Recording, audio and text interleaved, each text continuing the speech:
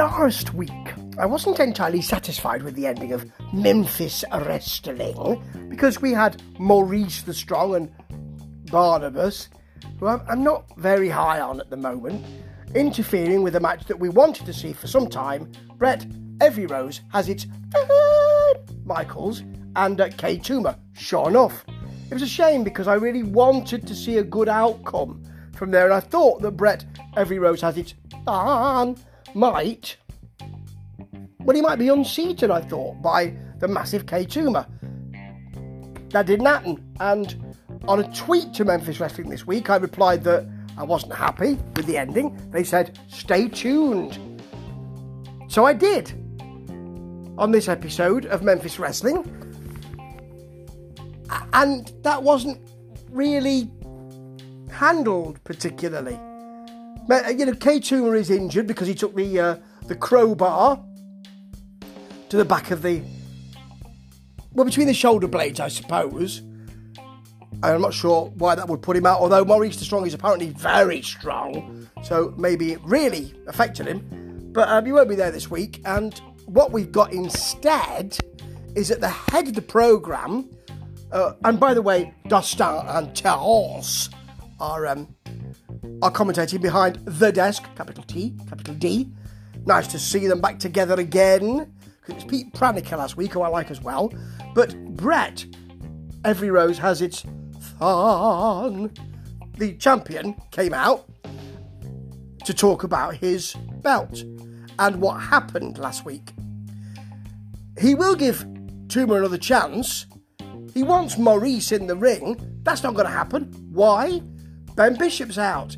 He won the Cobra Cup the other week, didn't he? And it kind of went for nothing because Big Red, who was... what's his name? I've forgotten his name already. Ash... the bloke who's doing the kind of pastor, holy man, vicar kind of thing. Ash. Yeah, you see, that's how much I've remembered. He wasn't, Big Red wasn't there, so Ash had to take over. And how could he take over? He wasn't the one in the final. It should have been. Sorry, we can't have the match. Anyway, Ben Bishop did win. We knew he would. It's Ash Reynolds. Anyway, we knew that, and he wants a fight. Well, he's disrespectful to the champion, and he wants to take that belt off him. Edit, because it appeared to me that he was asking for a fight, that right there and then, with the champ. There's an edit, as I said, and suddenly they're in a tag team match. Well, I didn't see them agreeing that. And what's worse than that is that they're fighting another tag team who are not mentioned. I think they're referred to as tag team throughout the very short match. The whole idea of this is that Brett, Every Rose has its thorn on the outside. Michaels, on the outside, is wanting desperately to get in. Please tag me, go on, Ben, go on, be a pal, tag me. And he won't do it, of course, Ben, because he's well versed in fighting two people at the same time. Yeah, it's a big boot. Is it called the Me Pop Drop? I can't work it out. Which is a sort of C4 type thing, and that's it. It wasn't a good way to start the programme. I'll be honest. I have to be honest here. I've been watching Memphis Wrestling for a long time. The rebooted Memphis Wrestling. And before that, actually. And when it's a great programme, as it often is, I say so. And when it's not, I say so. And this wasn't a good way to start. Now we've got Gaston and Matt laughing at... I think they're laughing at their female colleagues, because the whole idea is that they're with James Ellsworth Enterprises. They're the Memphis arm, and he doesn't like women. So, it's all a bit 1980s, to be honest. But there you go. And the whole idea of this is that they're talking. I just have a swig of my beverage there, and they're talking, and suddenly Gaston's phone goes. So he takes the phone and he's surprised. He answers it, Ellsworth Enterprises, Prince Gaston speaking, can I help you? And is surprised to hear James Ellsworth's voice on the other end. But surely if he saw the phone ringing and saw the number coming up, he would recognise it as his boss's number, and why wouldn't he have put that number in the phone? Unless James Ellsworth is ringing them from all kinds of different numbers to make sure they answer the phone properly, in the way he wants them to. And if so, we need to be told that, because I don't think that's in the plot, is it? It's a big hole in this. Now, apparently, well, not apparently, because I saw it, Big John Dalton is listening in. Later, he'll be inviting Mackenzie Morgan to spring break, where he's some kind of master of ceremonies. You can have fun with John Dalton. And he's there smiling and all that. So later on he'll talk about that and welcome Cassandra Golden to sit with Mackenzie Morgan. Then he'll go. So although he was listening in, maybe that's something for another week. Maybe I'll have to stay tuned. Which I will, because I generally like Memphis Wrestling. But they didn't do anything on this episode with it. Now next we've got Gaston and Matt, what's his name? I can't remember his name. I can't put any respect on it because I can't remember that man's name. Well, the first bit, but not the second bit. And they're on commentary for the Knicks versus DDT match. It wasn't long, actually. But I mean, as Dustin Starr said, the ending of it is really the main story here. Let's talk about the match, which wasn't the main story at all, because it weren't long and it weren't that brilliant, you know. We got and I like Nix and I like Diana Taylor as well. Just wasn't given enough time, to be honest, I don't think. You've got Nix early on, straight on her, nice suplex, high knee from DDT, and then a leg lariat, which was lovely actually. Nix hit a Samoan drop, and she didn't get that much separation, so it was sort of it looked good though, you know. It was kind of a Samoan slam, backward slam, really good though. Jimmy Blaylock's on the apron. There's a distraction. I expect that he'll be able to, you know, that Nix will fall to DDT after the distraction. But Nix bobs out the way. DDT's running in, stops before she gets to Jimmy. There's a roll up, as I expected, and Nix wins. Now, afterwards, DDT jawed at Jimmy Blaylock. Jawed at Jimmy. Welcome to Jawing at Jimmy. That could be a nice segment for the Memphis Wrestling. I mean, people could say what they think, and Jimmy Blaylock's not allowed to say anything back.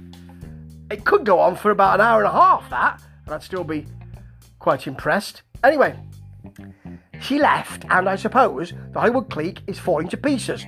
Colton Cage 1 week, DDT the next, Van Viscius I don't believe will go. Maybe, you know, what's his name, Vane. He's not called Adamus Vane anyway.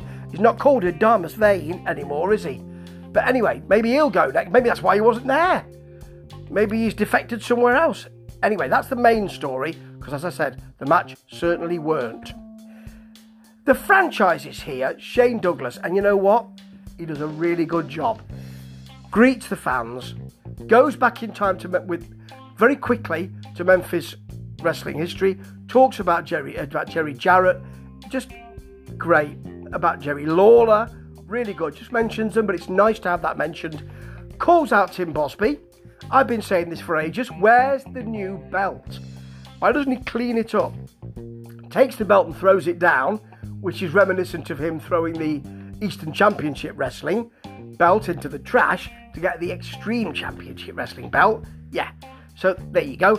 Brings out a new belt. Looks good, actually. Very nice. Silver, a black strap with a silver and white. Or is it silver and black? Very nice.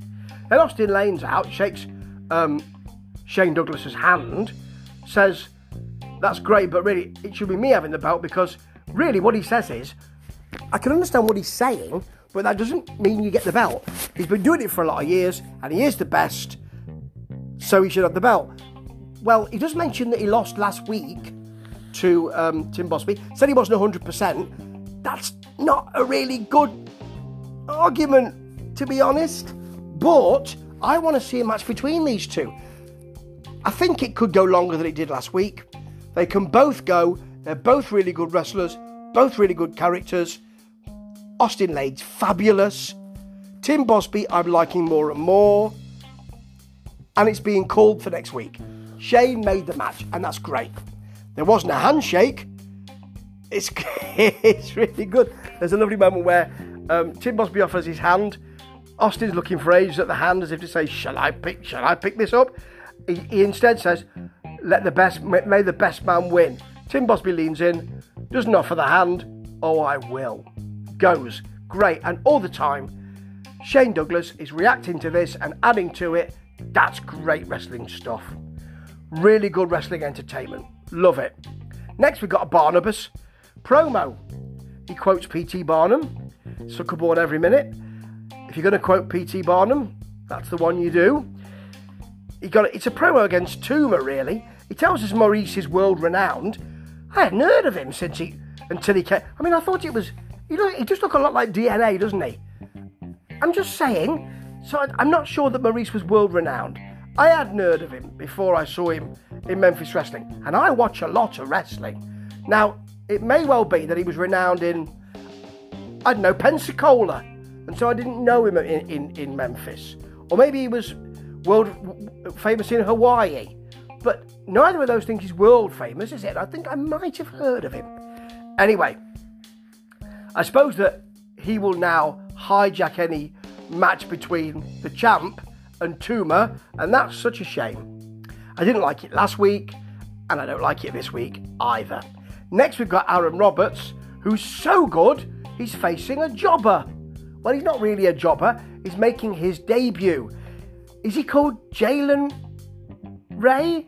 I couldn't really hear what it was. Anyway, it is a squash, big boot. Ray gives one back and a couple of punches, but there is an avalanche from Aaron Roberts and a short punchline, not a clothesline, a punchline, and the problem bomb, which is the Vader bomb really, for the pin. Looks good. It wasn't a great match. It wasn't a great squash. And you know, Aaron, I know you beat Zay Washington the other week, but if you're going to progress, really, just in case, should be getting you a few better matches than that. Or maybe you're a bit worried about facing people who might be good. I'm just saying. I mean, he did offer to put his boot in my mouth the other week. I'm not sure he can really afford the airfare, but if he can, I'm here in the UK. Where in the UK, I'm not telling you. That'll be a nice thing for you to find out. Now, next, we've got Ben telling... I mean, he's quite audacious. After the tag match, he goes to tell the champ, Brett, every rose has its thorn, Michaels, that belt is going. Yeah, he's going to get that belt. I mean, that will be a good match, you know. But it seems as though Tuma's been forgotten, doesn't it? He got his chance that wasn't really a chance. They built it up because he won the Grind City Rumble. He didn't really get a chance last week. And now, he's probably going to be sidelined into a programme with Maurice the Strong. And Ben Bishop will face the champ. Come on! Tuma deserves more than that. And your main event was Uncle Mikey, who wants to end this family feud, versus Bradley with Uncle Phil, who want to end this feud. It was alright, you know. There was more to it than a lot of the other matches this week, which haven't been great, to be honest. There's Phil winning a test of strength. He is a lot bigger than Mikey. Mikey reversing it to a hammerlock, a very high hammerlock around the shoulder blade. Yeah, it's not bad. Bradley, who's on the commentary, runs up from the commentary, gives a knee to the back to Mikey, and then Mikey walks into a big boot and a backbreaker, and then Bradley returns and says, I never left my seat. That was great. Nice bear hug from Uncle Phil. And they do the 3 handfall angle. Of course, 1, the hand falls. 2, the hand falls. 3, yes, the hand's up again. And he doesn't do the finger wagging as Hogan would. What Mikey does is he bites Phil's nose. So, I mean, he really does. You could, I mean, he's got it between his teeth. You know. Then he tries to lift him, couldn't even shift him. Phil, though, gets over arrogant or overexcited or exhibits hubris. Yes. Walks into Gator feet. Yeah, there's a slam. And then Bradley comes up onto the apron again because he's not going his way. Smacks him, tries for the superplex. Bradley is on the top, so he's trying the suplex on him. Phil gets behind him, gets him on his shoulders. Mikey gets off the shoulders, pushes Phil head first into Bradley's twig and berries. The twig and the berries, yes, both. The twig and the berries, both of those, yes. And then hits a roll-up for the pin. And apparently, according to Dustdown, the family feud is over. Of course it's not. They want some afters. Bradley brings clippers out. Now, be careful, because when they had the hair versus hair match with Aaron and Zay, the clippers didn't work at all. But here, they want to shave Mikey's tash off. You know, he's got a lustrous tash. I mean, it's not a Burt Reynolds or Freddie Mercury job, but it's there. And what another great thing is that Mikey, quite rightly, puts his head down for ages because he's hanging over the top rope. He then lifts his head, and what they have done is they have left a little toothbrush moustache, commonly known as a Hitler moustache, on him. So they didn't take the whole thing off. They did something which is extraordinary. I mean, that's, or if you like, a Ron Mayle from Sparks tash, but it does look extraordinary. And that's how we really go off the air. I mean, Bradley smacks him again. He hits him with a stroke. But that's what I remember going off the air. That was the best thing in Memphis Wrestling this week. There wasn't an awful lot that was great, to be honest. It laboured a bit. But sometimes you get that. Can't be great every week. It usually is. I'm looking forward to next week. Stay tuned. Ta-ta.